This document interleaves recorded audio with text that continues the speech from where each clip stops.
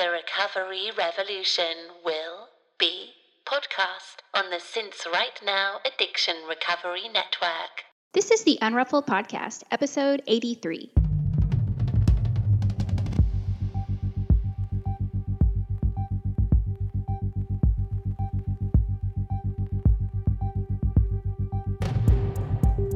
This is a podcast about recovery through creativity.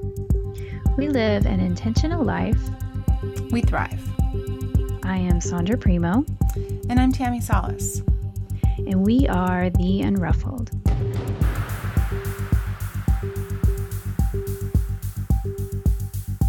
Good morning, Sandra. Good morning. We are recording this the day after Halloween. Yes. So for our listeners, this is going to be in November, but how are you doing the day after Halloween, Sandra? I am not hungover. Right. But I did get a little stomach bug about 3 o'clock in the morning. I know. And,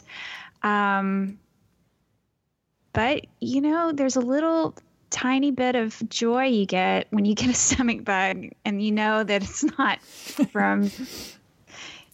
a hangover or it's not alcohol related. So Right. Totally.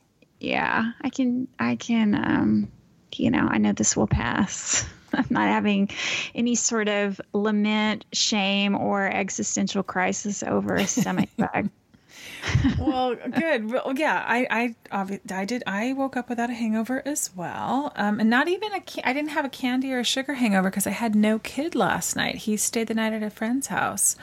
And they passed out candy to kids, and we're going to maybe make a film or something because they're making short films lately. So it was weird. He didn't dress up, and it was my first Halloween of no dress up, no kid. I had 5 sweet little trick-or-treaters like I always get on my lane. You know, 2 families come up, and last year, Sandra, I gave them like healthy stuff. Oh, no. Yeah. No. You're not the fun house. Yeah.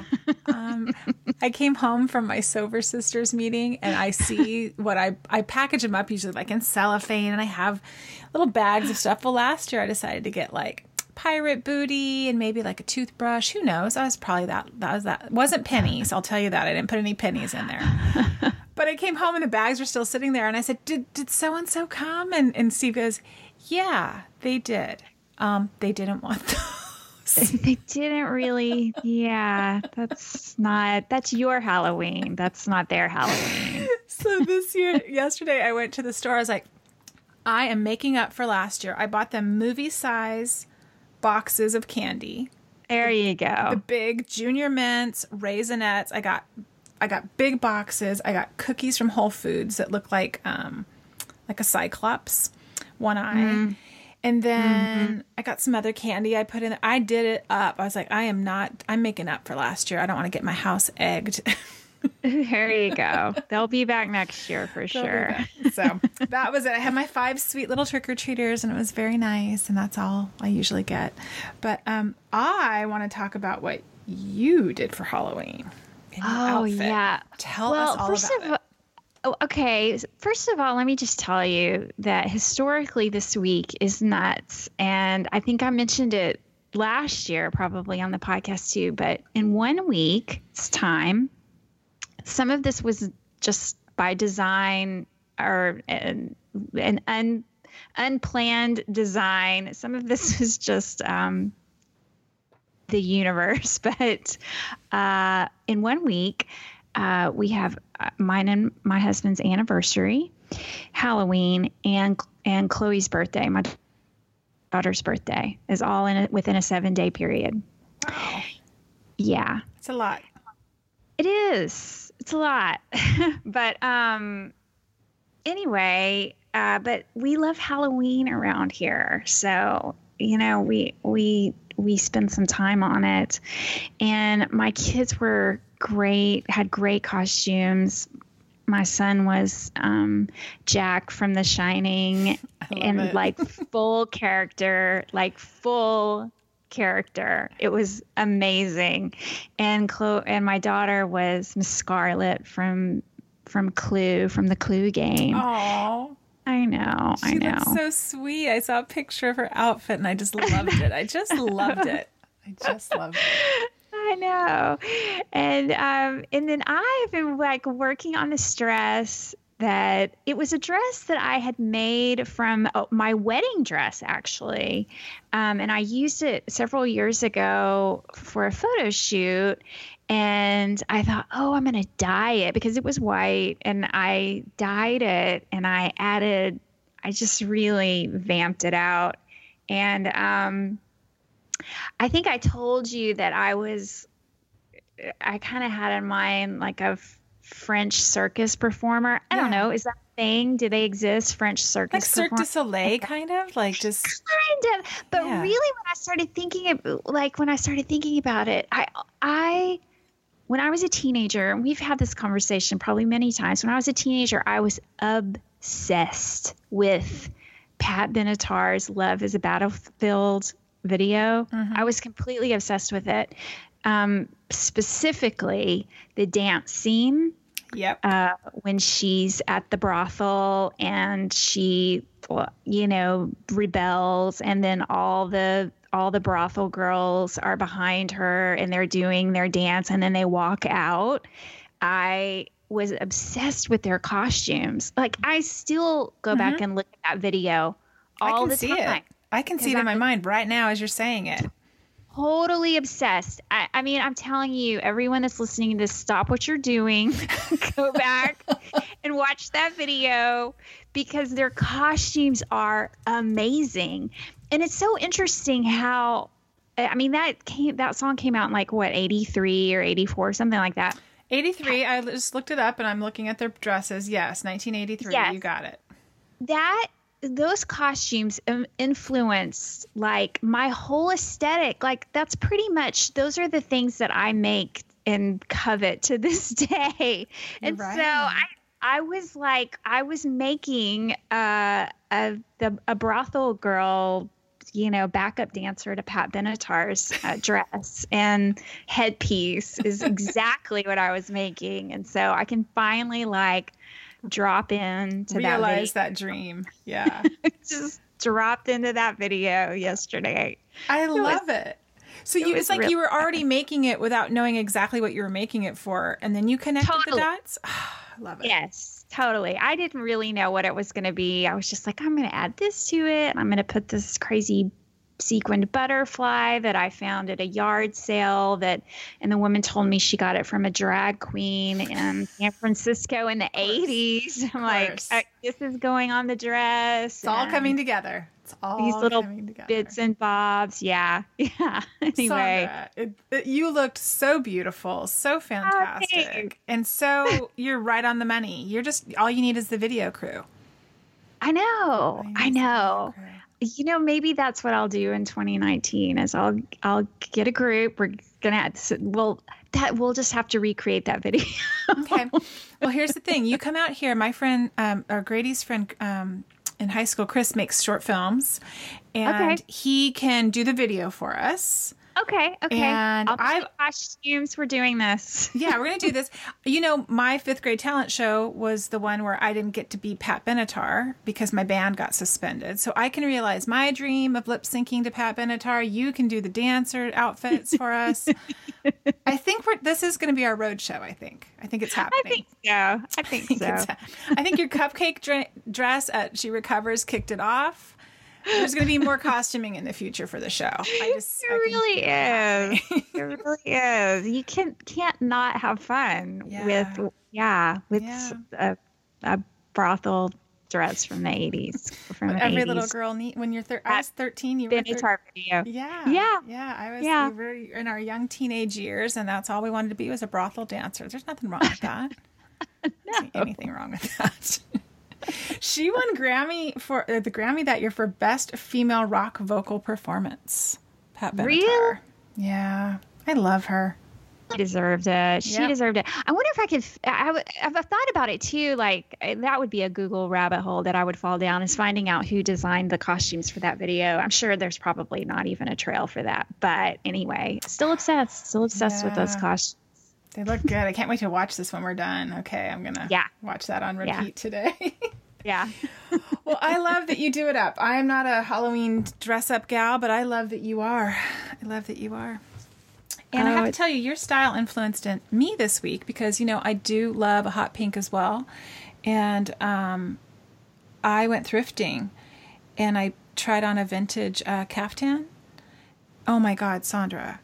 It fit. That dress is amazing. Perfect. The fabric felt really, really, I felt so sexy in it. I felt not like a caftan, like the one that I wore at She Recovers was too big and flowy, and I wore it by the pool, and it made me feel like yours Mrs. is Roper. fitted. This is a fitted caftan, and it's hot pink and all the colors that you love and that I love. And I was like, I'm going to wear this to this cocktail party coming up. I'm going to walk in and look like $1 million, like you said. You inspired me last week with our chat, and I was like, I'm going to walk in, feel good, look good, and that's what I'm going to do. Yeah.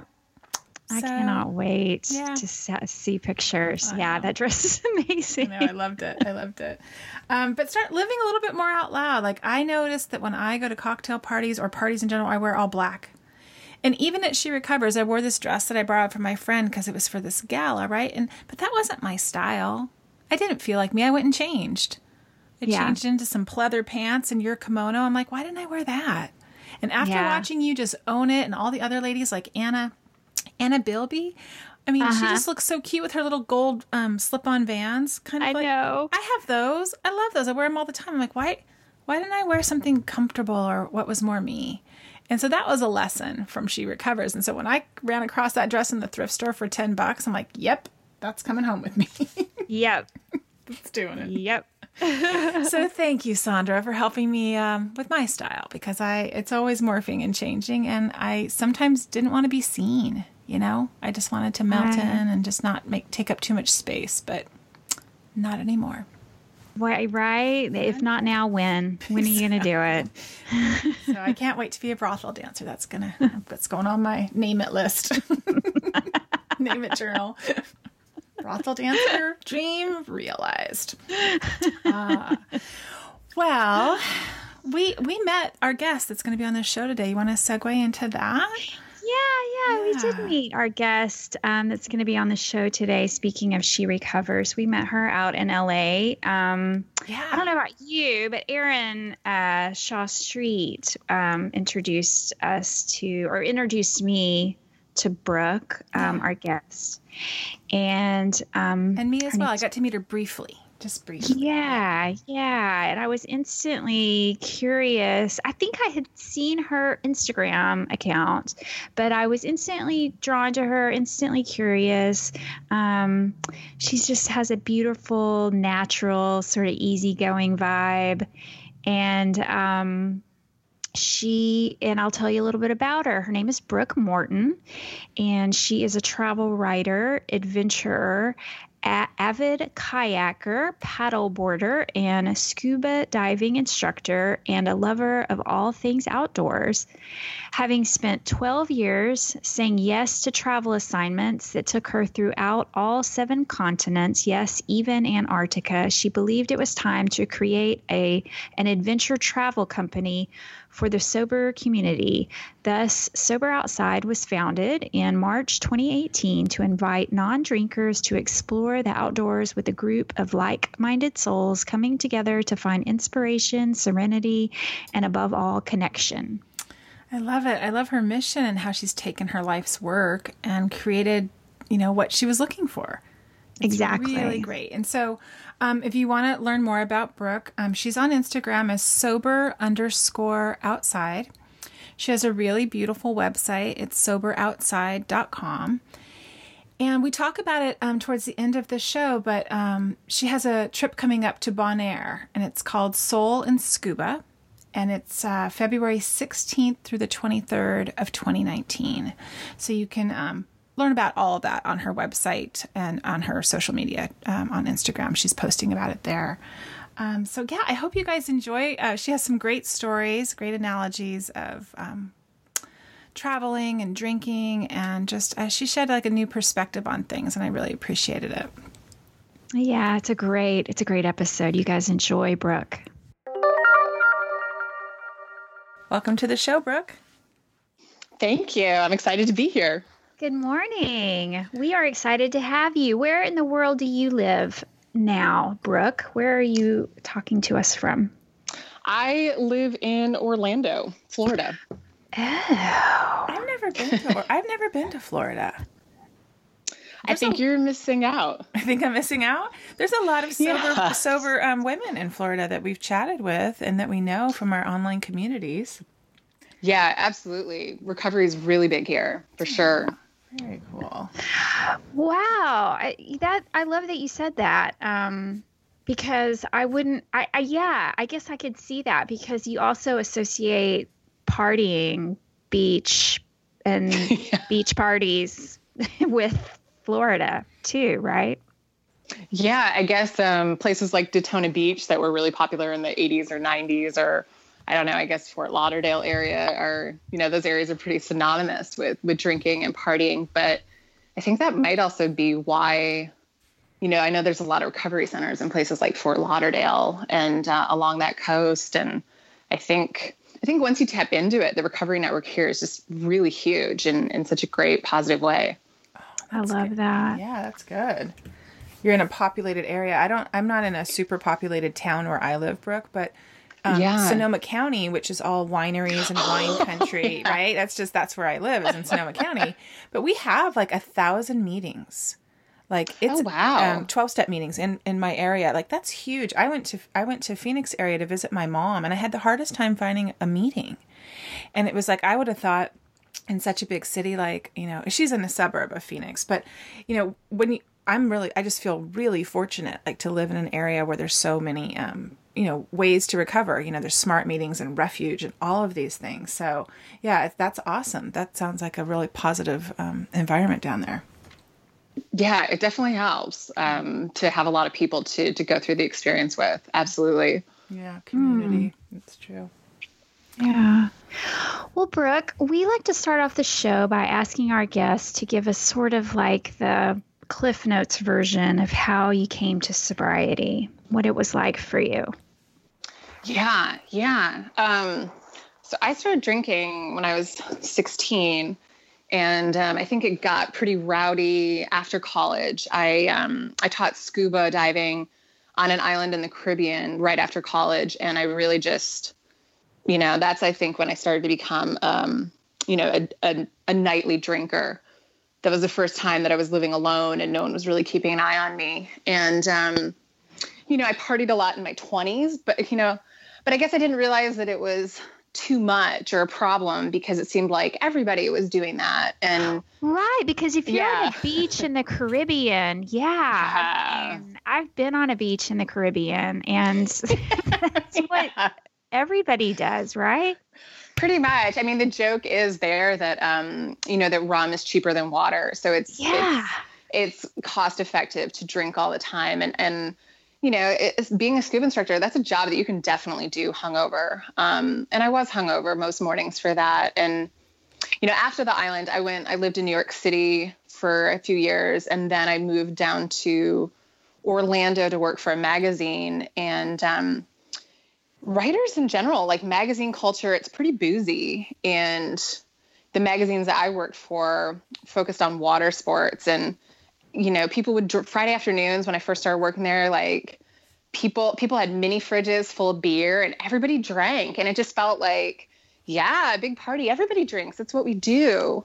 Mm-hmm. And I think I really didn't notice that my drinking had kind of gone off the rails until I got laid off, I think in 2009. And so I started working from home then, not really by choice, but it just, I couldn't get another job just because the economy wasn't great. And the freelancing thing took off. I got hired for a lot of freelancing assignments. And so it just happened to be that working from home worked out and it was what I did.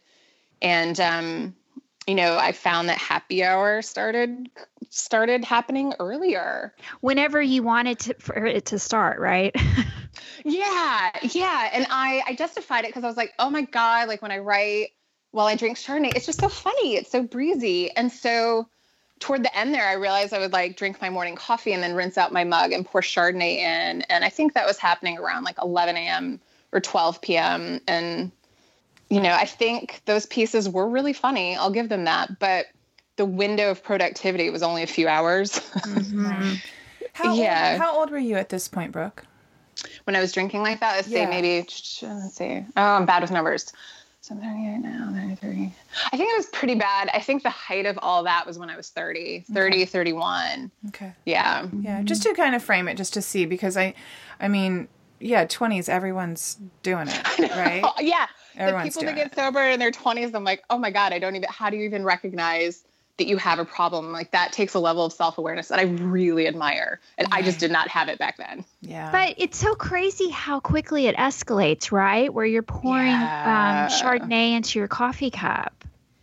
Yeah. Yeah. And because, nobody saw me doing it, no one really was saying like, hey, I think you had a problem. Like I have friends who had it, like their friends and family had interventions for them. And there's a piece of me that thinks like, gosh, that's really nice that people took an interest in you and saw you had a problem and reached out and gave you that help. Yeah. I don't know if I would have responded well to it if people had done that for me. I might have been like, leave me alone. You don't know. But I don't, like my friends from that time, who I'm still friends with now, I don't know that they really knew that I had a problem. When we talk about it now, they're like, oh, I didn't know. Right.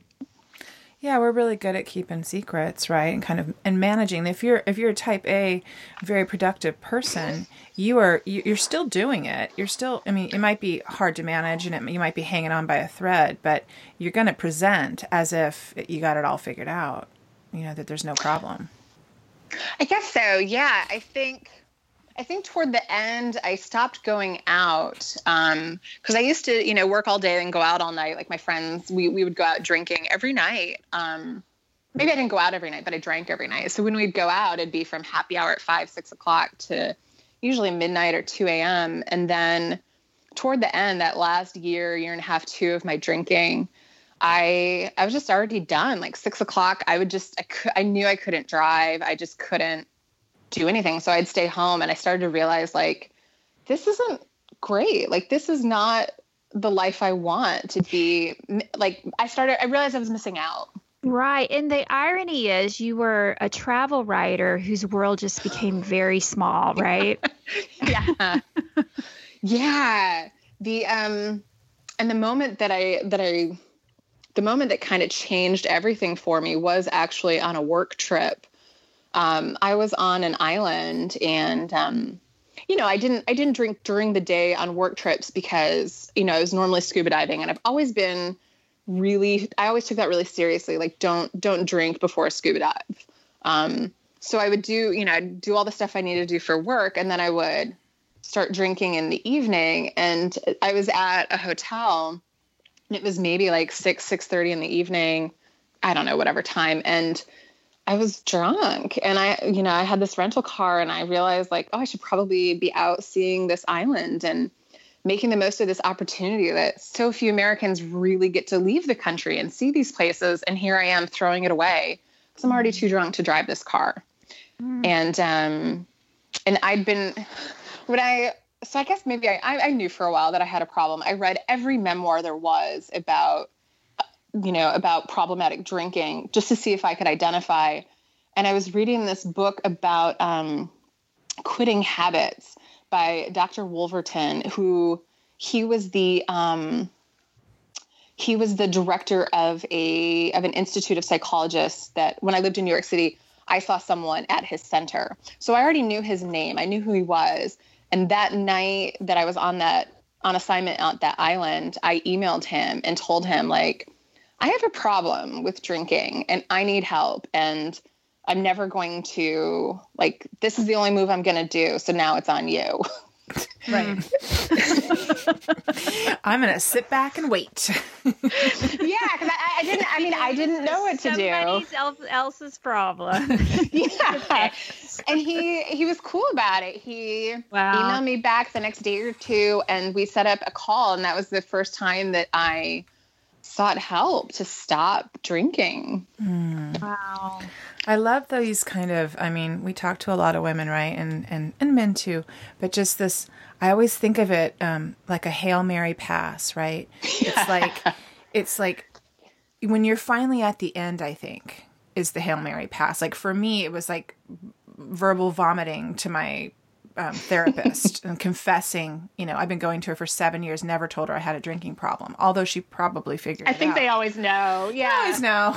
But, it was like my Hail Mary pass. Like, I'm going to do this thing and I'm hoping someone's going to pick up or catch it, right? Someone's going to receive it and help me. Right. Like you throw up a flare or something, send out an SOS. Anyone see this, see me here. Yeah. It's a really brave act and a brave thing to do. Although, a lot of the things I did was while drinking and emailing. And so that felt, like, I don't know if you were drinking when you emailed him, but, that was kind of what I used to do. Right? That was the irony. I was reading his book while drinking wine in the tub, like reading this book. Here's how to quit your habits. And I'm like, oh yeah, I got to do this. This is going to. Right. But I also knew that I couldn't, like I'd read all this stuff and, 21 days, stop a habit, like and nothing was really working. And I knew that every night I would find myself on autopilot driving to go buy wine. And I just knew I couldn't do it by myself. And that by the time I emailed Dr. Wolverton, I don't know that I would have used the word desperate at the time, but looking back, I knew I was desperate. I knew that the way I was living, things were only going to get worse. And I knew enough to know I didn't want that. Well, that's the self-awareness I think you mentioned earlier, like that in the 20s, these 20-year-olds that are getting sober and having that self-awareness. But you had it, it just, maybe it took you a little while to get it. But we have a self-awareness when we want to quit. That kind of can't, you can't deny, because you're ingesting memoirs, right? You're ingesting these how-to books. Like I call it my step zero. Like for me, that was my step zero, was all of the investigation that I didn't fully know I was doing. But at a point, it's like when I knew it was, I was at my worst. Yeah. You can turn around and go, okay, does anybody else read all these memoirs? Are my other friends doing this stuff? Yeah, when you start questioning your own behavior, when you can look at yourself and your behaviors objectively for the first time, it's hard to go back from that moment. I mean, I can stay in denial about anything really, but I certainly did about drinking for a long time. But once you start looking at it, it's hard to go back. Yeah, I agree with that so much. And just reading those memoirs of seeing. Yeah, I drank like the people in those stories, and then also that they changed their lives. Yeah. It gave me hope because I knew people were doing it. And even when I lived on that island, when I was a scuba instructor, one of the clients who went out with us every week, he was a local on the island. He didn't drink. He'd quit 10 or 20 years ago, and he always drank Diet Coke, and he was a happy guy. And I maybe there were always these pieces too that I knew people are able to do this, I wasn't doomed to staying stuck in that way of living. Yeah. And how long ago was this, Brooke? Yeah. That I emailed Dr. Wolverton. Well, it would have been, let's see. So I got sober January 2013. Okay. So it would have been maybe December, maybe the first week of January or end of December, somewhere in there. Yeah. Yeah. So of 2013. So a while, 5.5 years ago. And so from there, did you just start working with him and I did. We had weekly calls, and he did suggest that groups were a great way to get sober. And he did suggest meetings. And I went to a meeting, and the first one that I went to, I hated it. And I thought, I was like, I don't relate to any of these people. This is absolutely nuts. And I was ready to walk out the door, and a woman hugged me, and she asked me, she's like, why are you here? And I told her, and I just started crying. And the fact that she just embraced me and was listening, that was all it took, that I'm like, oh, I like this. I felt safe and I felt hopeful. And so, she said, don't drink and come back tomorrow. And that was simple enough that I'm like, oh, okay, I can do that. White knuckling it. I'm like, okay, I can do that. And I just kept doing that. I went to, I did it the group way with meetings. every day for 6 months. And yeah, that's still a part of what I do to stay sober. I'm so happy she hugged you. Right? It's like connection. It was like, because I don't know for you, Brooke, like, but you're so alone in this, right? At the end, when you're excavating your soul, you're reading these memoirs, you're having punishing hangovers in the morning, and having someone hug you or say, just don't drink and come back tomorrow. Like, see you tomorrow. Like, it seems like such a simple thing, but it's very hopeful. It's simple, but it's profound, because she saw me and she knew who I was. Like, like, I didn't really have to tell her. I knew that she got me. And, like, I think that's all we ever want in life, is to be seen. Oh, of course. Yeah. Yeah. And I didn't realize that while I was drinking, like, I wasn't being seen. I was presenting a version of myself, and, yay, everything's great, even though I'm drinking, because I can't handle things that I never talk about. And so that woman, whose name is Sue, every time I see her, I'm always like, thank you for being the difference. Like, the reason that I stayed, one of the reasons I stayed. And it only takes one person to reach their hand out to you. Yeah. Oh, it's life-changing. Yeah. That's why I do it every chance I can, because I think, I could, not that I'm, putting myself on a pedestal or anything, but I think, well, this could be that one, this could be that moment, this could be the connection that this person needs. Yeah. Yeah. And I think we don't know the value of those connections. We may never know, or we might not know for a year or 5 years. Sometimes it's just planting a seed that someone equates, like, okay, exactly. this group, these people are friendly. And here, like, this woman hugged me or smiled at me or held my hand through this hour. Like, those things go a long way. Exactly. Yeah. At the end of every meeting that I go to, we hold hands, right, in a circle. Yes. Mm-hmm. And we had a guest on the podcast, Michelle Petit, and I get to hold hands with her often.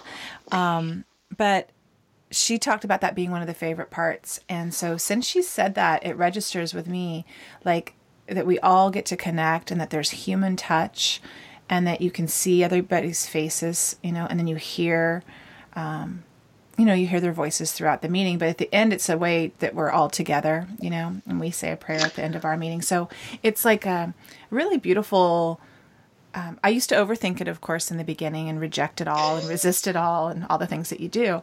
But now it's like, ever since she said that, I look at that opportunity to connect, once a day when I go, or, I don't go every day, but when I do, like, it's a beautiful example of, like, what I want in my life. I want to connect. I want to be seen and heard, like you said. It's just a beautiful way to start your day for me.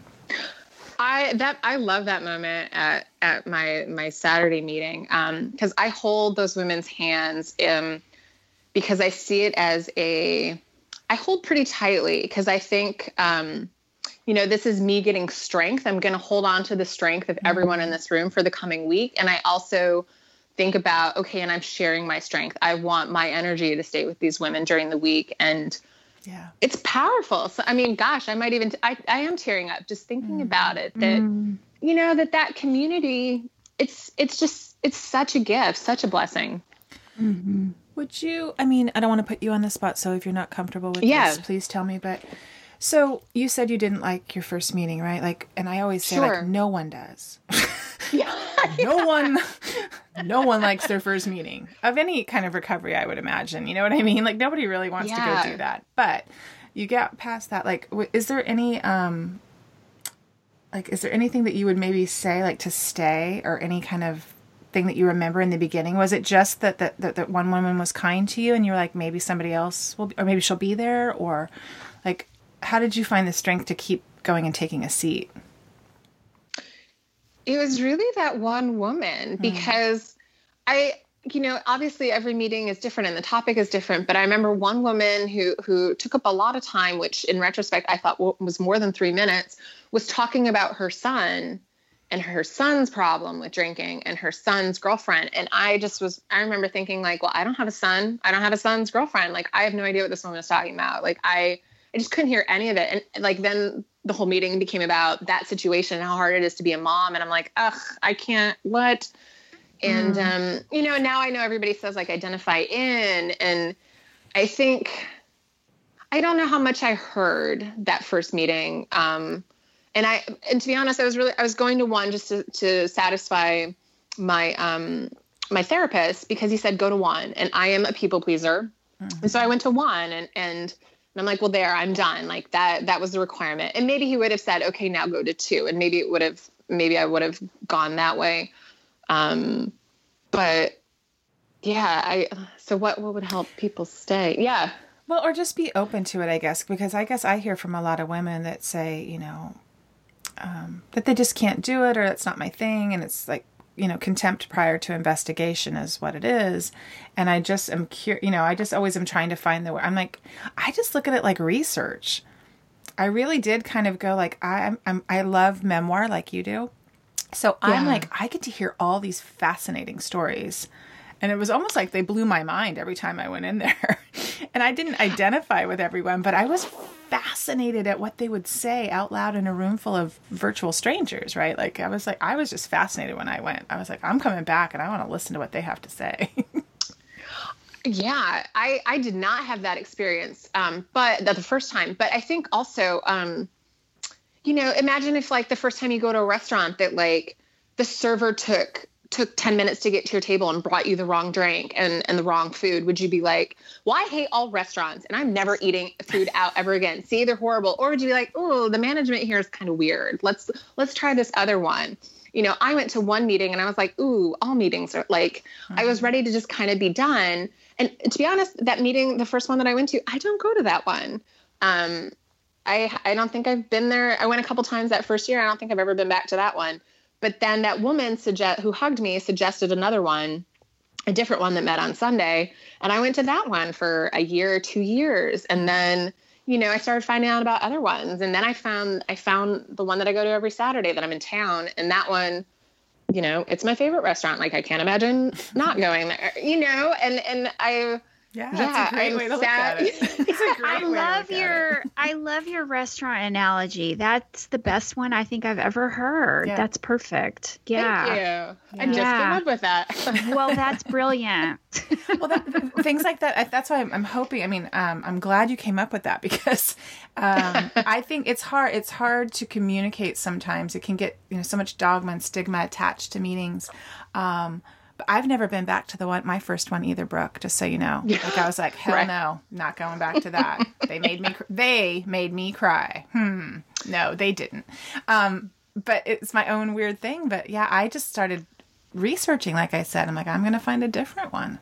Anyhow, thank you for being so open about that. I appreciate that. Sure, I know that people who you're are welcome. Listening, who are sober. We have a lot of people who listen who are sober curious. We have a lot of people who don't identify with any words associated with having a drinking problem or figuring it out. So it's always nice to kind of hear how people, got there, and how it wasn't all roses and sunshine and gold at the end. And we have a lot of people that are curious about programs, about all of the various programs and ways to connect, because we certainly can isolate in sobriety as well, right? And so just having some options and places to go where you can develop a community is always it's good information to share. Yeah. I hear that a lot. I get a lot of emails from women that say they have a really hard time meeting other women who don't drink. And, with a lot of meetings, if it's an open meeting, anyone who has the desire to stop drinking can go. And so if you don't want to drink, it doesn't matter, whatever the reason or whatever your story, whatever, like none of that matters. And, with my group, like they, anyone. And it's open. Anyone who wants to come listen. Well, I mean, preferably women, but we've had men in there too sometimes. But it's pretty open. It's like, this is a room of love. If you just want to sit in a room and get that feeling of love, it I think is often like the same feeling from being in a yoga studio. Just getting that high of being around people that feel pretty pretty good. You know, that's available to anyone who wants it. Yeah. Yeah. And do you work with other women, Brooke? I do. I mean, extend the hand or like share the message, like what you've said here. Oh, absolutely. Yeah. Absolutely. Yeah. It's it's so important. I think it really helps for selfish reasons. It helps me stay sober, you know, helps me stay the course. Yeah, absolutely. And sometimes, you know, people ask me to join them at a meeting, and I'm like, yep, I can't say no. Like I probably need that today. So yeah. You know. I recently had a really hard time with some things, and I shared it in my meeting. And as soon as the meeting was over, you know, someone walks over and says, "Can you speak at a meeting tonight?" And I was like, "Oh yeah, I know what you're doing. Yes, I will." So I can get over myself. Basically, they were like, "She's in self-pity. Let's chat with her. Let's move her out of this." So I was like, you know, of course I don't say no. So I was like, okay, yeah, I'll do 2 meetings today. That's fine. I probably really need it. That's awesome. Oh, so, well, let's move on because I want to talk about how you segued what you were doing before, right? Travel writer, the things that you were doing, scuba, and how you transitioned that, or how you brought your sobriety to all of that, I guess. To travel writing? Yeah, like how did you start melding those two together? Oh, sure. Oh, yeah. Huh. I think I did a lot of the things they said don't ever do. Right. You know, like I went on a cruise my 3rd week in sobriety, and whoa. Yeah, and I mean, I guess full disclosure, it was a nude cruise. Wow. Talk about being vulnerable all the way around. Yeah. And I guess I'm really curious. That's something that people who know me know this about me, that I say yes to things. And so with the cruise, it was, you know, it was 4 on assignment. And I was like, well, I want to do this. This will be an interesting opportunity. And I'd wanted the story.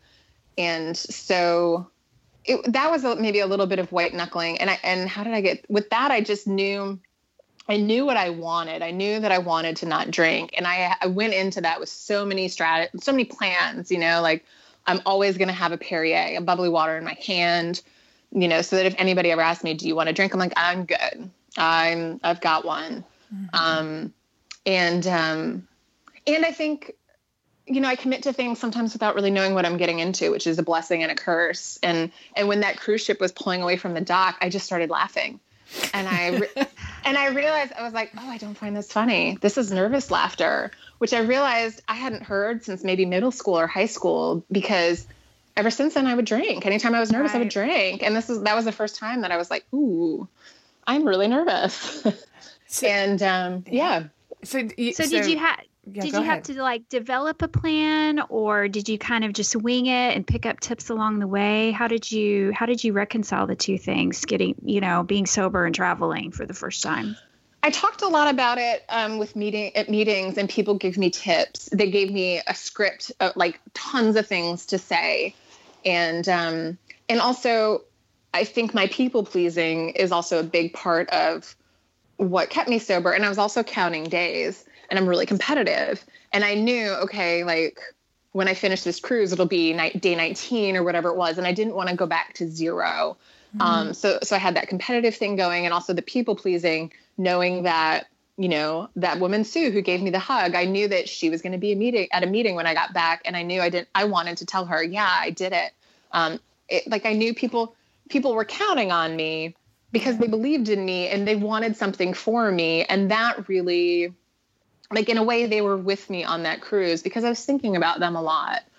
And I guess, yeah, it mainly helped just to start knowing the strategies of, you know, already having the drink, or, you know, my favorite that I still use, people offer me a drink. And I always still say, like, oh yeah, I'm just going to start with water. Because that way I hate getting into those conversations. Sometimes they're fine, but, you know, I don't want to be that like circus spectacle, like, oh, you don't drink? That's so weird. Why? Right. Which rarely happens anyway. But when I say, oh, I'm just going to start with a club soda, then that implies something that at the time I was okay with. Like, I didn't want to have to answer the questions. even though anyone who knows me now, well, I start with club soda and I end with club soda. Right. Full circle there. That's a great tip though for people who are just getting used to it. Because I remember, you have a million questions in your head of yourself, or what am I going to say? What am I going to do? What happens if they offer me? I mean, no one is thinking about this stuff as much as we are, right? Like nobody cares. Well, or as much, they don't care as much as you think they do. They don't. Yeah. But when the people do care, it's kind of interesting, and I think Dr. Wolverton taught me, or someone taught me along the way to flip it and sort of ask them like, it seems like it's important to you that I drink. Is that true? Why is that important to you? Yeah. Because there were people, I had a friend when I was first trying to get sober, that she would order me drinks when I went to the bathroom, or a drink. And so I had to stop hanging out with her because I couldn't. Yeah. I'm like, I just that was too sticky for me. Yeah. She needed the camaraderie. I always question the ones who, at least in my head, for sure, question the ones who corner me at the parties, and want to know, why I'm not drinking and all of that. It's always very interesting to me because, it always seems like the ones who do, maybe have a vested interest in why you're not drinking and yeah, because I think often we become a mirror to reflect other people's behaviors, whether we want to be or not. Oh, sure. And now I'd be happy to answer any of those because I wasn't on like the shaky baby deer legs that I was in the first year. I was just like, like, don't ask me anything. Don't offer me a drink. I'm barely doing this, Right. And now it's sort of like, yeah, we can talk about it. Like, what do you want to know? Hit me, Yeah, that first year. Yeah, because you feel like you're glowing, like you're iridescent or something because you're not drinking and you feel like everyone is watching you when that's not always the case. Yeah. Yes and no, because I do think with group dinners on a cruise, something about that like, those place settings are so clearly defined. Oh, yeah. And when like your wine glass, if you turn it over, which I usually do, or push it away or whatever, because I wouldn't care if they poured a little bit. I'd be like, yeah, you got to take that or pass it to someone else. But in the beginning, I just didn't want to risk any of that. And I think I said, I knew that people would see at the table that I wasn't having wine. And I think I said during that cruise, I was on antibiotics, which is so funny because when I was on antibiotics, I just kept drinking anyway. Right. But that was just a suggestion not to drink, right? When you're on antibiotics. I don't know. I mean, I lived through the thing that I took them for. So yeah, I hope it didn't cause There was any never big damage. a time. Yeah, there's never been a time that I took antibiotics without drinking. Yeah. They go down easier with Right. Yeah. No.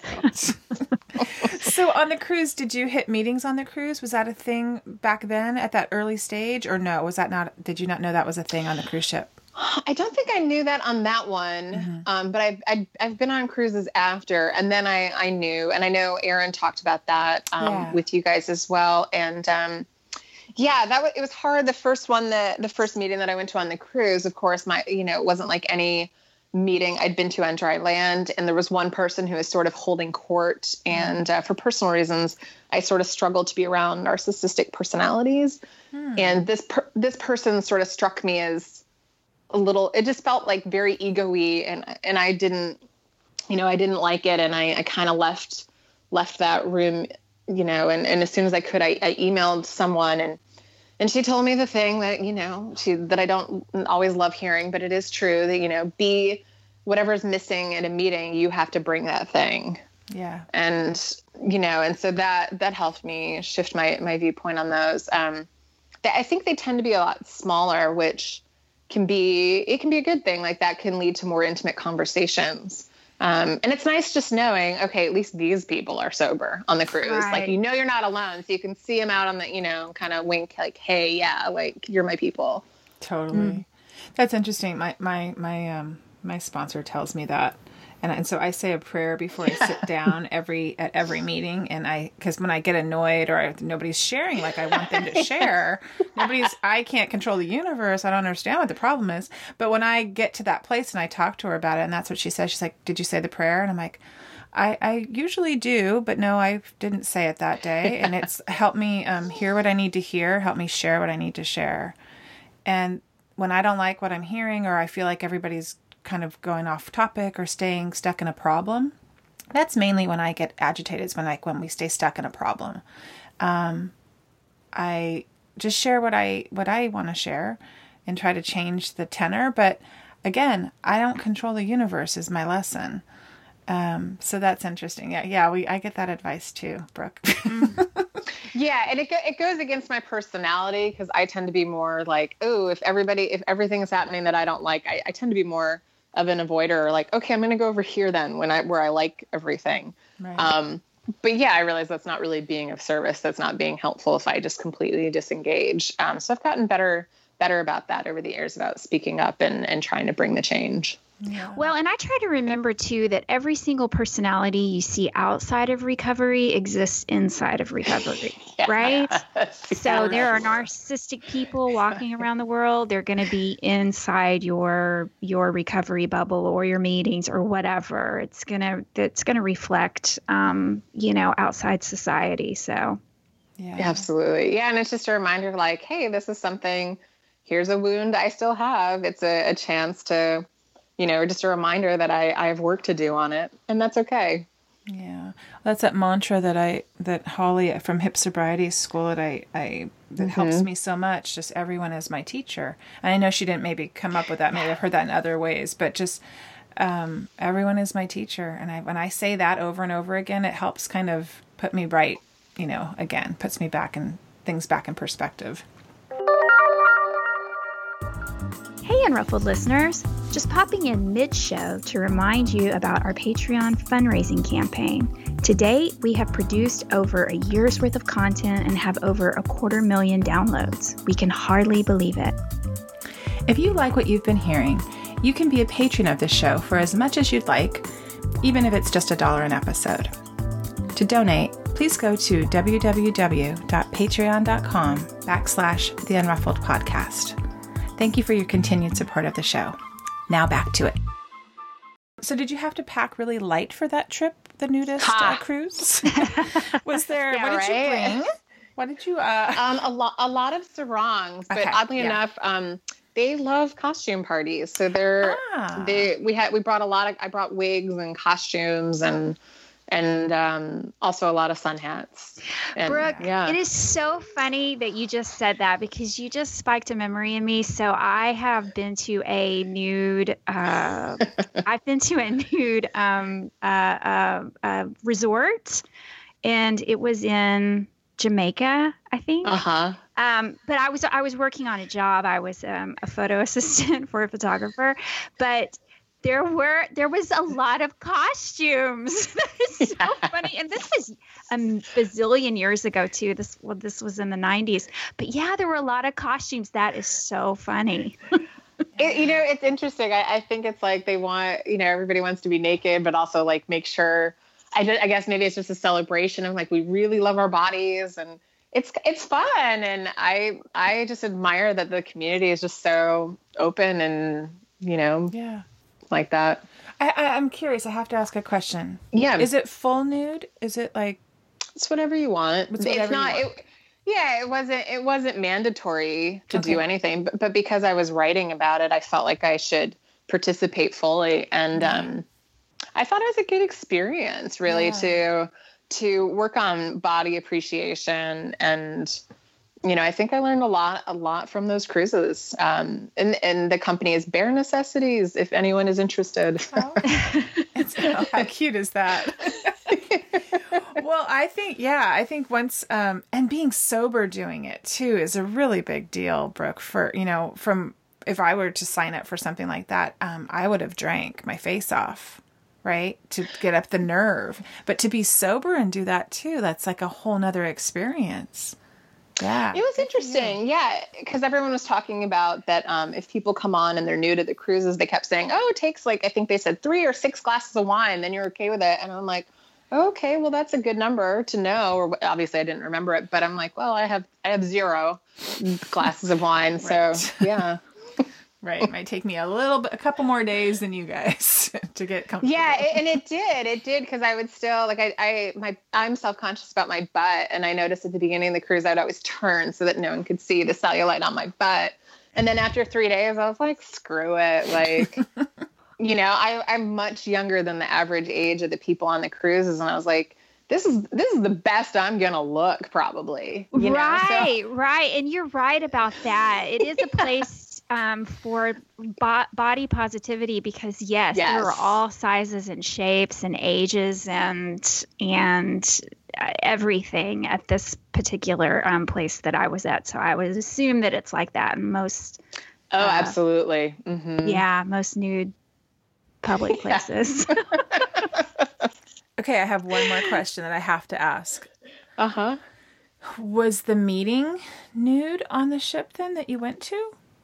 Like, were you nude when you went to a meeting? I think it was optional. I was not. Okay. I'm just thinking how vulnerable it is to be in a meeting and then you pile, on top of that. Yeah. So, okay. I had to wrap my head around it. And I can't remember that detail. I think everyone else was wearing clothes. That was so long ago that I can't remember. Yeah. Yeah, I'm just thinking of vulnerability is all I'm thinking of. And it's already hard enough to go to a room and go to a meeting. But then on top of that, I'm just thinking if you were like 19 days, like that's just incredible. But so I imagine this experience just keeps teaching you and reinforcing you and you're building from there. I mean, you started from right there, that experience in early sobriety. So how did you segue this into what you do now? Because now you have this company, right? How did that come to be? I wanted to just kind of segue from there. Can you take us to where you created Sober Outside and kind of tell us why you did that and how you got there? Sure. I guess where the desire to have something like this happened or was sort of born, I guess it was 2 years ago. I was in Indonesia on assignment on a dive boat, which I think is like 12 or 16 people on a boat for 10 days. And I was the only person not drinking. And other than the staff, some of the staff, I should say. And so after we did that last dive of the day, everyone was drinking. And it was kind of hard because, scuba divers tend to drink fairly heavily. And especially when you're on a boat or at a dive resort or somewhere where there's not a lot of other options to do other activities, people just drink. And so I once I got sober, I realized I really do not like watching people get drunk. This is really boring. So it kind of the seed was planted then. And this past February, my boyfriend and I and some people, we rafted through the Grand Canyon for 3 weeks, a month, something like that, which was amazing. It was so amazing. Oh my gosh, that long? That is so cool. Oh yeah, we took almost the maximum number of days that you're allowed to have on a non-professional permit, and like just being between the canyon walls and just all of the energy there, it was amazing, and it was great to share it with the people on that trip. But there was a piece of me that was like, I wish I could share this with sober people. I wish I could be like meditating with someone and be like, oh my God, what did God tell you? Because here's what I heard. And I just felt so alive. And I was like, oh, like, and there's no cell phone service whatsoever on that entire trip. So I kind of felt isolated in that I had this piece of the experience that I couldn't share. And, so after that, that was in February of this year. And then I launched the company's website maybe in May, June. So the company is called Sober Outside, and it's guided travel adventures it's co-ed, but I think really we get a lot more women. I haven't had a guy sign up yet. But it's to create the adventures that I wished were out there when I was first getting sober, because I was Googling sober vacation, sober travel, and there's stuff on cruises and all inclusives, which aren't really my speed. I like stuff that's a little more active, a little more, with activities and outside. And so I thought, well, I really want to do this, so I'll just start it and we'll see what happens. And so that's where we are. And how many have you had so far since you created it? The first trip, it's now closed, but it's going to happen a week from tomorrow. We're going to Savannah to celebrate Halloween. That's the first one. And then coming up in February, and we still have spots open on this one, February 16th through 23rd, we are going to Bonaire, which is an island in the Caribbean, almost at the south part of that arc, right by Aruba. There's 10 spots available for people to get scuba certified, or if you are already certified, to just come and go diving and enjoy the company of sober people. Wow. And people can just go snorkeling too. I was reading on your website, right? If you don't want to dive. Okay. Yeah, because I realize not everybody wants to go diving, and I want this to be inclusive for people who just want to hang out with sober people and go on vacation, and like, we all stay present through the evenings, we're as conscious and present at 10 o'clock at night as we were at 6 a.m. Yeah, that's like you're on the same page with everybody. It's not like people are checking out, or it's interesting. Sometimes I get confused in social situations, and it doesn't, and you think I would be really aware of this, but I don't piece it together until later going, oh, right, everybody's drinking. She went from here to there. That used to be me, but it takes me a minute to remember, like, oh, that's why it's confusing. Something's not right. It's everything seems fine on the surface, but when somebody's a little bit more elevated or had more to drink, it's not the same. You can't connect on the same level, or I can't, at least. I struggle with that too, the connection. And I was just on a scuba boat again in early September. But I already knew I'd been on enough of these, and I knew, after dinner, I'm probably just going to go to bed. And some people called me out on it. They're like, you're really antisocial. And I'm like, I'm really not. I just don't enjoy, I didn't tell him, I don't enjoy watching people get drunk, but I just kind of danced around a little bit. And one night on that trip, I suggested that we play a game. We all played Cards Against Humanity. And it was fun because I'm like, well, we have an activity. I don't need everyone to be super lucid to play that. And it was a way for me to still connect with people as much as I could. But I wasn't really, like, no one was repeating stories or anything like that because we had this game as our commonality. Right. Well, I'm curious on the trip that you're planning. Are you scheduling morning activities? Because you could. Yeah. Well, we'll have morning meditation most mornings. And then the dive boat, I think the dive boat leaves the dock at 9 a.m., something like that, 8:39. I have to look at the schedule. Oh, wow. So I imagine most of us are going to want to go to bed early and get up early. And I like that too. I'm a morning person. I'm just so much more awake and at that hour. So it'll be nice to, be able to share that and connect with people who aren't waking up hungover. Right. Yeah. I mean, having sober, clear mornings just, never, ever gets old. But then when you're on vacation, it's even more exemplified, just how freaking awesome it is, especially if you're on the beach and you get to get up and watch the sunrise and all that fun morning stuff. Yeah. And fun fact, so the birds are always the most vocal. There's like a little hour in the morning where they're the most vocal, I believe, because the wind is the most still. And so their song carries farther. So I don't know. It's one more thing to think about in the morning hours. That sounds beautiful. So you created this and kind of solidified it May, June of this year, right? Yes. And so we got to meet you at She Recovers in LA. I know it was brief because it was kind of just like, wow, everybody, everything was scheduled. So we had to kind of keep moving, keep going to the next thing. But I was so glad to lock eyeballs with you and to meet you. And I know Erin Shaw Street is a friend of yours. And I know that you guys have connected. She wanted us to really meet you and have you on the show. And we were like, for sure. Yeah, that sounds awesome. But I love what you've taken, like what you do. See, this is, we're kind of awake to these opportunities, right? When we kind of remove alcohol, like here's been your life's work And now how you're kind of channeling it for this thing that you really want, you know, like you want to hang out with more sober people and travel. You've created the thing that you wanted, right? I think that's fantastic and really inspiring for others to think like, what is your thing? What are you into, and what can you kind of create from that? Absolutely. Yeah. And when I was drinking, I think I was just sort of, I was a lot more passive in my career, just kind of saying yes to whatever came my way. And I didn't have the bandwidth or the energy to be proactive and really ask, like, what do I want to do? What's important to me? I wasn't asking any of those questions. Yeah. Oh yeah. That's such a good point. Yeah. Never.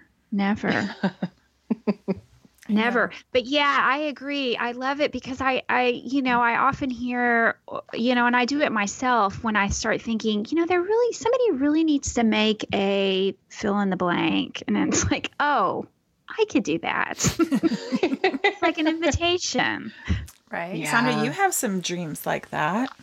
I do. Yeah, I totally do. And it's exactly that. It's bringing the things together that I'm passionate about with sobriety and making it a safe place for people that don't drink. Yeah. Absolutely. Real quick, I wanted to tell you, Brooke, you just made me have a quick memory. Last Friday night, or the Friday before, I got to go play Cards Against Humanity, which totally not politically correct, very over the top. Only ever played it while I was drinking.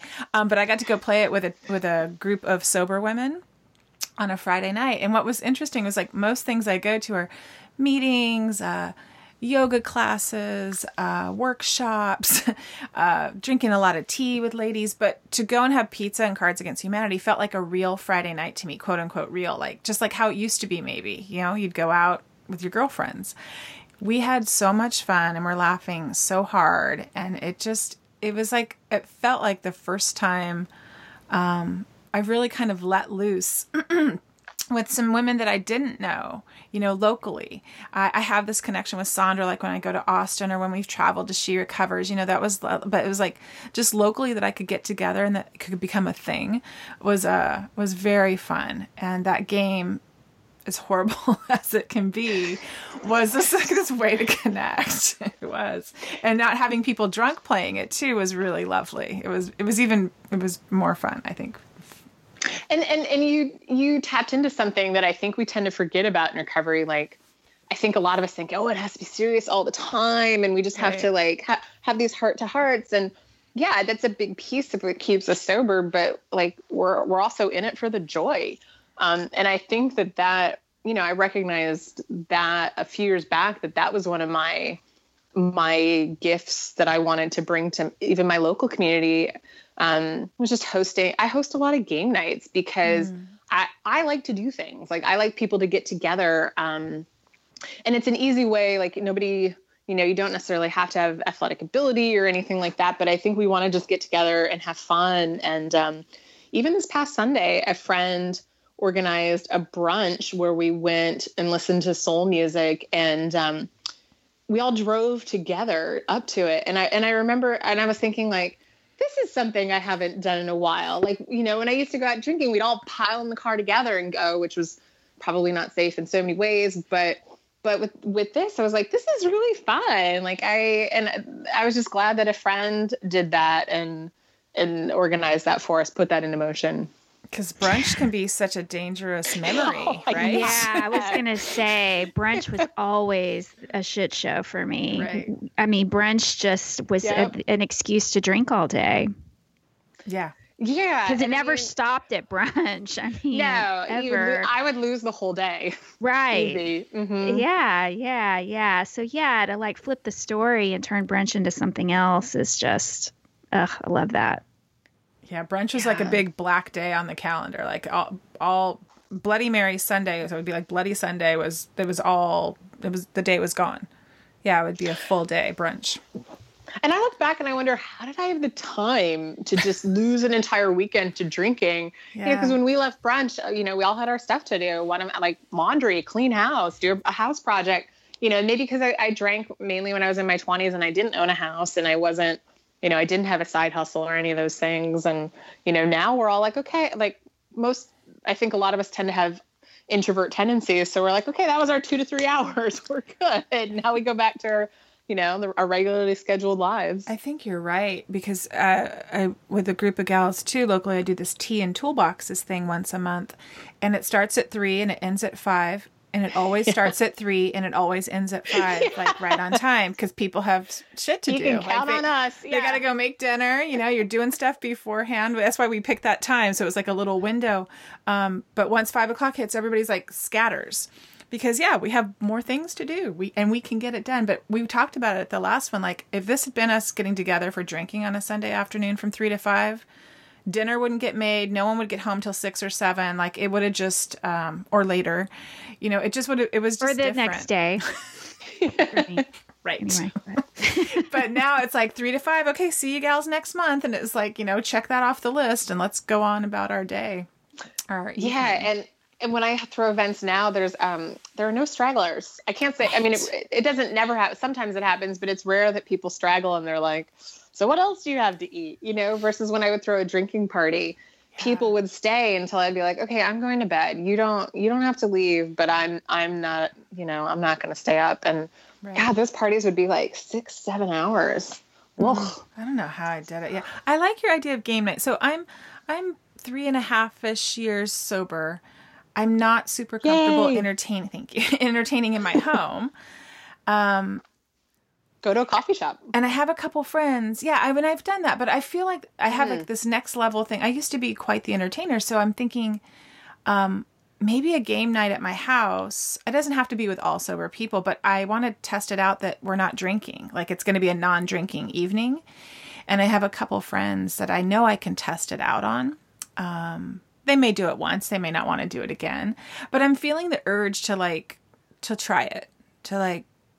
I know my husband probably misses having people over, And I think maybe the game night is the way in, is kind of the give us something to do. There's an activity.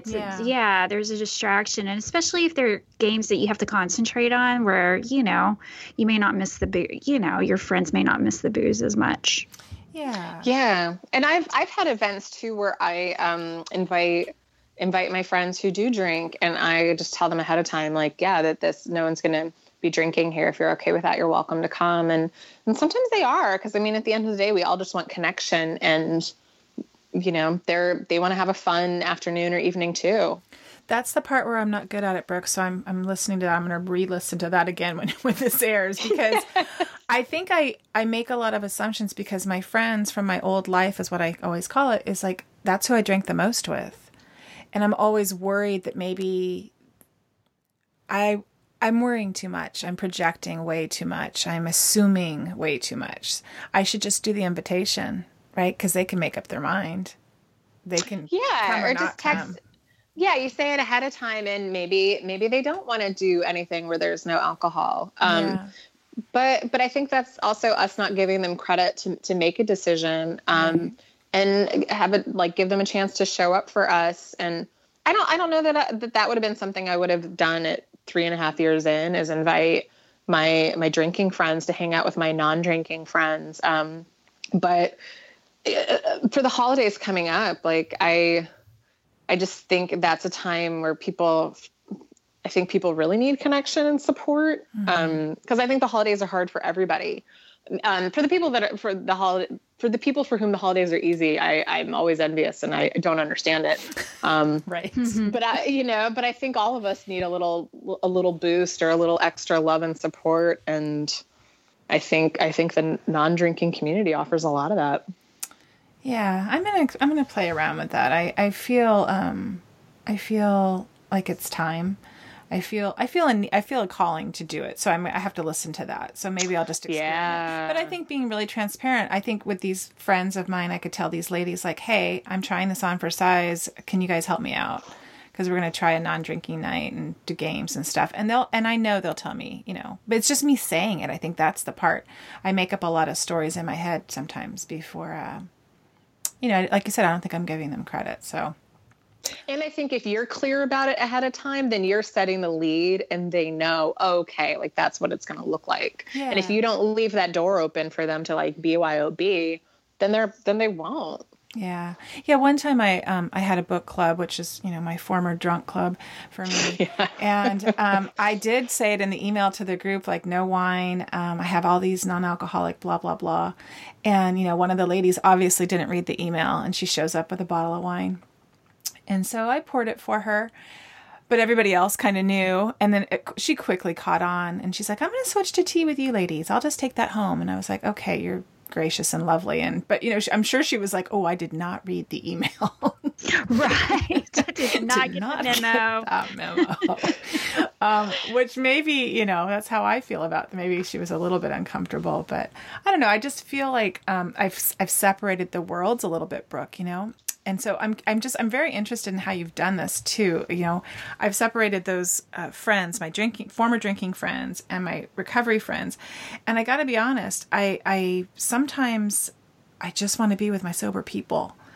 And I love some of my friends from my old life, but I have a hard time. I still have a hard time at this point of my recovery. So the fact that you've created this thing where you can go and do the thing that you love, and that you're like, we're not going to have alcohol. So do they have to identify as in recovery to go do these things, Brooke? Or do they? No. They just know it's not a drinking adventure. It's not a drinking adventure. And I make sure that everybody knows ahead of time that if they drink on the trip, they're no longer on the trip. And if they have their own room, like in Bonaire, if you have your own room and you drink, like, okay, you can stay in that room, but you're not going to be doing activities with the rest of us. Right.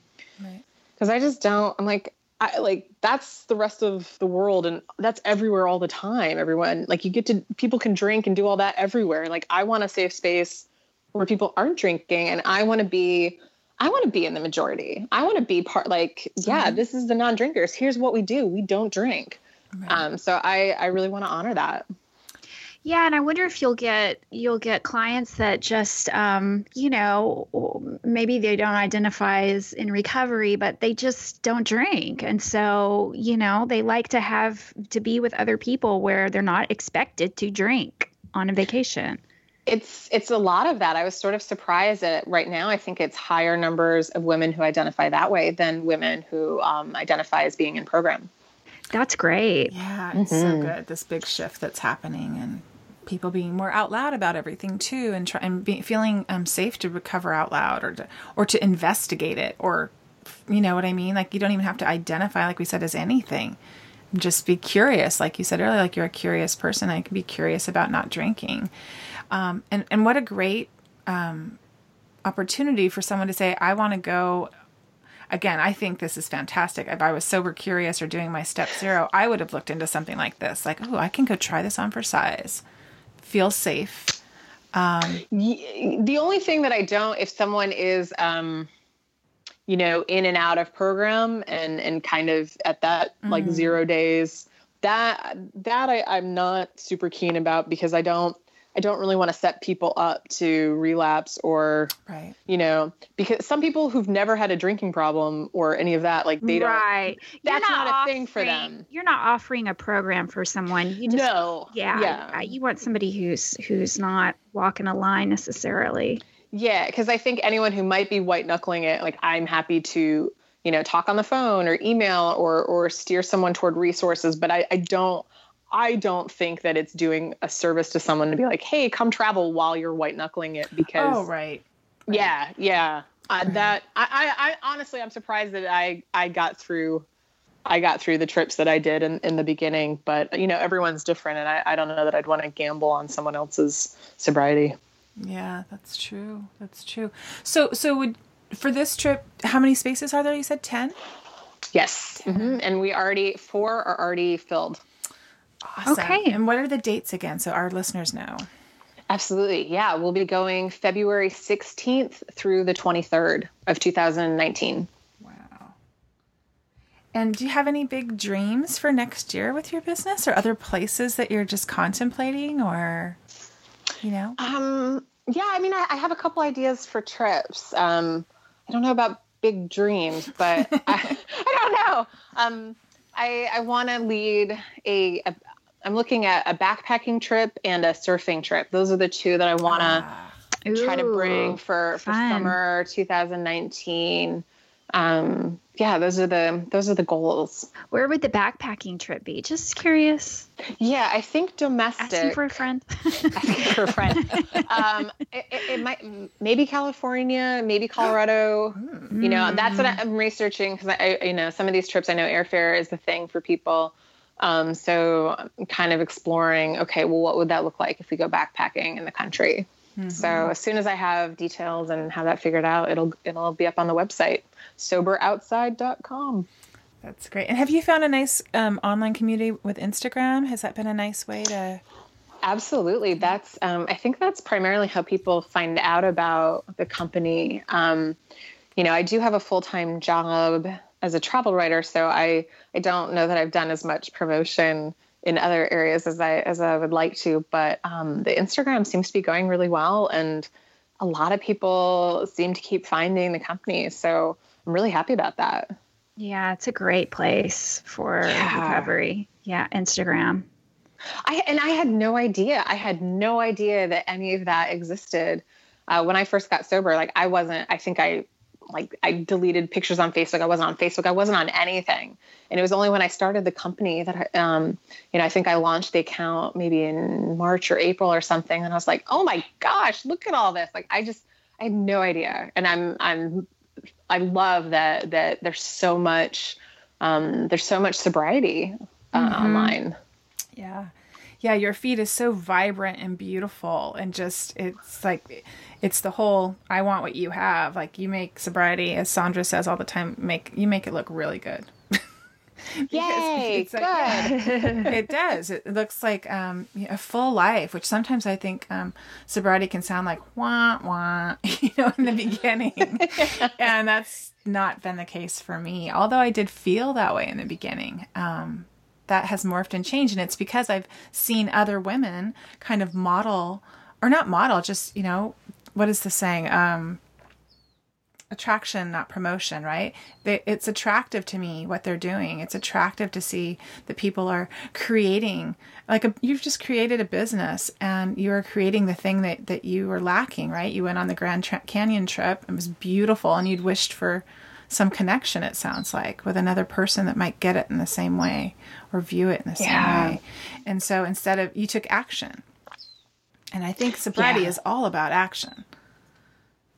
Absolutely. Yeah. And I think back to my first year. I remember my first Friday night in sobriety, and I was like, oh my God, what do people do? I had no idea. And, this girl took pity on me and took me out for coffee and kind of started to show me how people do things. And, now I look at a lot of the people that I admire, who are out adventuring, and a lot of them, like, if you're out there doing some hardcore adventures in nature, you're not really going to be drinking that much. Maybe a few of them have a drink here or there, but I don't know that you need all that when you're outside. Yeah. Well, I would find it, but yeah. Well, sure. Right. Yeah. I mean, I used to drink on kayaking trips, like, absolutely. But now I'm glad I'm like, But you see that there's so another way. Yeah. Well, Brooke, I just have to say that if I ever join you on one of your sober adventures, I'm bringing my Scrabble game. Okay, so just saying. Ooh. You like Scrabble, so. I love Scrabble, and my friends have this game called Snatch or Snatch It that you should look up, because it's really fun. Okay. So, yeah. So it's one of those things. If you like Scrabble, then you would like. Yes. Okay.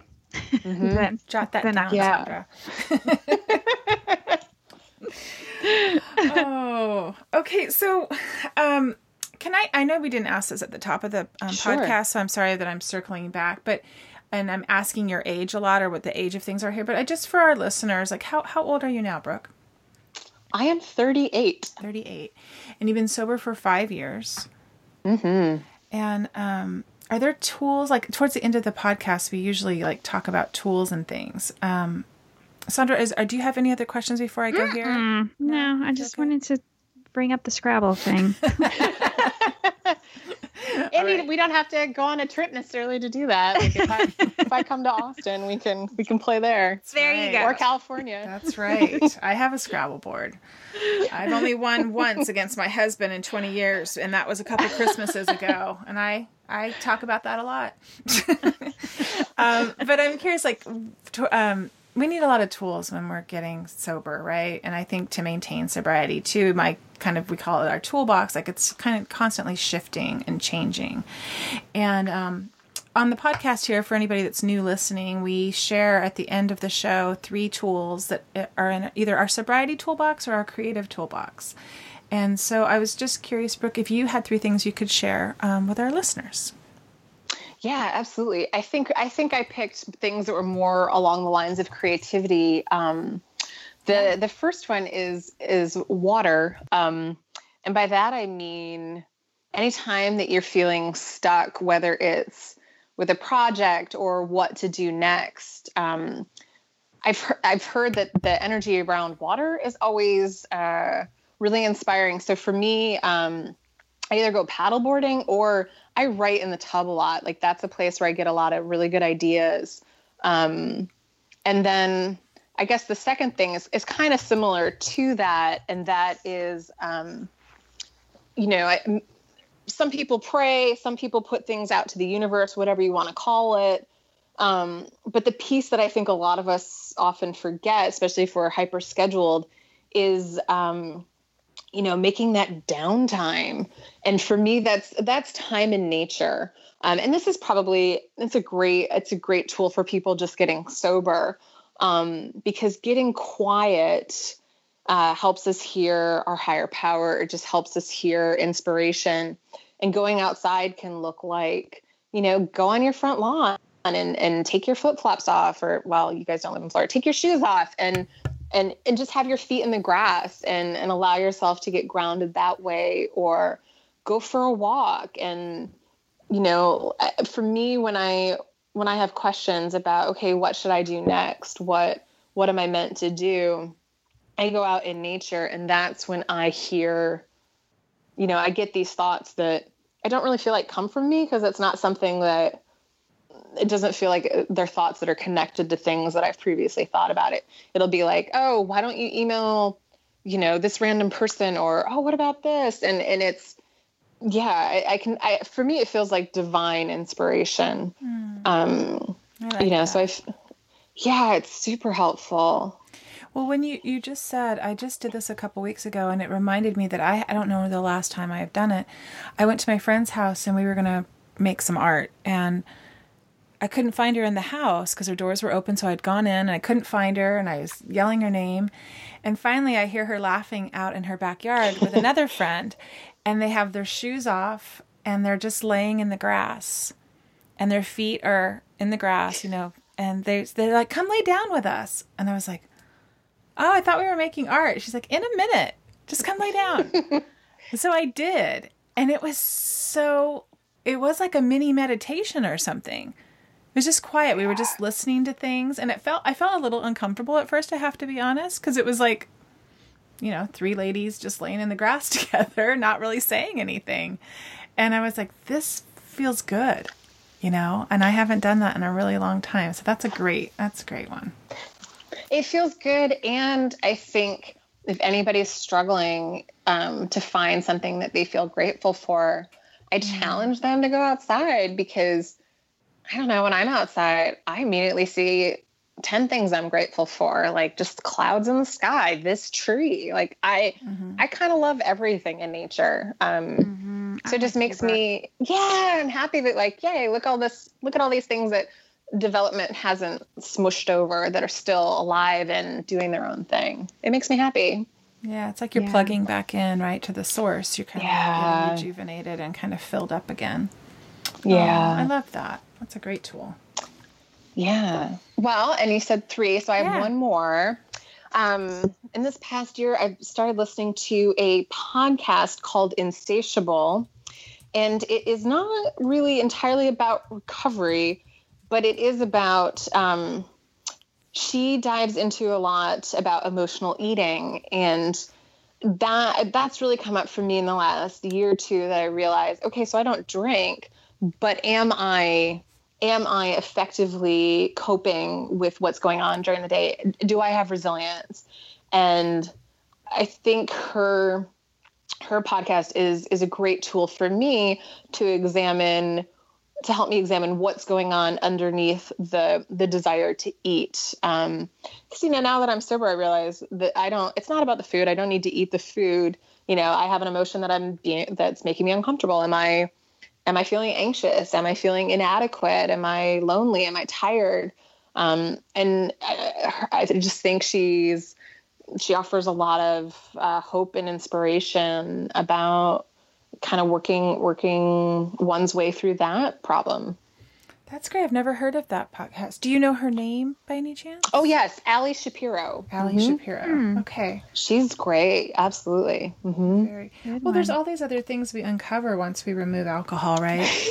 Yeah. So then we can just that's the work. I know that we'll always have work to do. And so that's great. That is a great tool. I know that, I don't think I've ever identified with having, disordered eating or anything like that, but I know that I emotionally eat. So when you just said that, emotional eating, I was like, yeah, there's the chocolate bar is gone. The whole chocolate bar from yesterday is gone. Was feeling a certain way, and that's how I did it. So yeah, I thank you for that tip. I wrote that down. Yeah, I think it's helpful to question anything we do numbly or to change the way we feel. Yeah. I mean, we all use different things, social media or shopping or, whatever, but it's certainly helpful to question those things. Yeah. And I think a lot of us tell each other, especially in the first year or two, oh, whatever you need to stop drinking. And, to an extent that's true. And I guess the question is, okay, well, how far do you want to go on this journey? Because I think the more we're able to put down those other problematic things that we do when we're feeling down, I think it just gives us more clarity and more of a chance to show up as our authentic selves. And, at the eating, I just see where I'm like, oh, I'm upset, ice cream. I'm like, oh, wait, this is a pattern, that I'm like, I don't want to have to go out and buy ice cream every time I'm upset, So what's the alternative? Well, it is like you're saying, in early sobriety, you can give yourself a pass for what you need to, but once you come out of that fog, or once the pink cloud is, for me, the pink cloud was right around my 1 year. It's I was high as a kite and feeling super invincible. But that's when okay, now I'm going to dig into some work. Now I'm going to tackle these things that I see that I'm using in a way that is still to numb out. And I'm, and I still have things. So the work never ends, but I don't think that's a bad thing. I think that's kind of an invitation. And, if I want to do it, it's there to do. It's there to work on. Yeah. And I think that's part of what's beautiful about recovery is that, there's so many opportunities to keep learning and growing. And sometimes it's sometimes it's disappointing because it's oh, it seems like it's a lot of work. But if you, when we get tired of doing something that isn't serving us, then usually something will show up that we realize, oh, this is an opportunity, or here's something I can try on to see if this is a healthier way of handling something. Yeah. And I think listening to my intuition has been really key. And I don't think I could ever quite hear it loud enough because I just shut it down, right? I drank it away.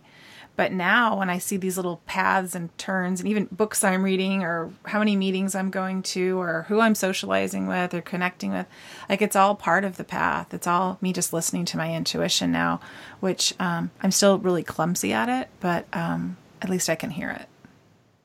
Yeah, even hearing it is amazing. And, I hope you celebrate that and congratulate yourself that, look how far you've come, that's huge to even be hearing the voice, and seeing the synchronicities and tapping into all of that. Yeah, that's what I see with all the women, right, Sandra, that we've talked to or that we met at She Recovers. Oh, yeah. Everyone has this beautiful story. And that's why we're so excited to talk to people on the podcast. Whatever your story is, it's everybody has their own unique one. And I think listening to yourself, getting sober, that's part of your intuition. You finally had to listen to it. Yeah. It was loud. Yeah. It was really loud. Well, can you tell people your website? We're going to do that in the intro too, I know, but maybe at the end here, if people are jotting things down, maybe how they can find you, Brooke? Sure. The website is soberoutside.com. And on Instagram, it's sober_outside. Great. Well, thank you. Oh, this was great, Brooke. Yeah. Thanks for taking the time. Thank you, ladies. Yes, absolutely. This has been fun. Well, fun. I hope maybe we can go on an adventure sometime. Sandra. Yeah, I'm already mentally planning it. I mean, my ears perked up when you said backpacking. That's like one of my favorite things to do is hike. Yay. Yeah. Right. And how great to share that with other sober people. I just think it's amazing. What a gift. Yeah. I just got filled up by going on the travel and being surrounded by so many sober women, at down in LA. It was like amplified. So to take it down to a group of 10 seems a little bit more manageable for this kind of introverted person. You know what I mean? I had to like gear up for that. But I think a nice intimate trip, that sounds really lovely. And thanks for creating it, Brooke. It's awesome. You're welcome. Yeah, I like what you're doing, Brooke. Thank you. So everybody should go check out Brooke, see what she's doing, and check out Sober Outside, her website.com, and also her Instagram feed, which is quite beautiful and inspiring. All right, have a lovely day, Brooke. Thank you. You guys as well. Okay, bye. Bye.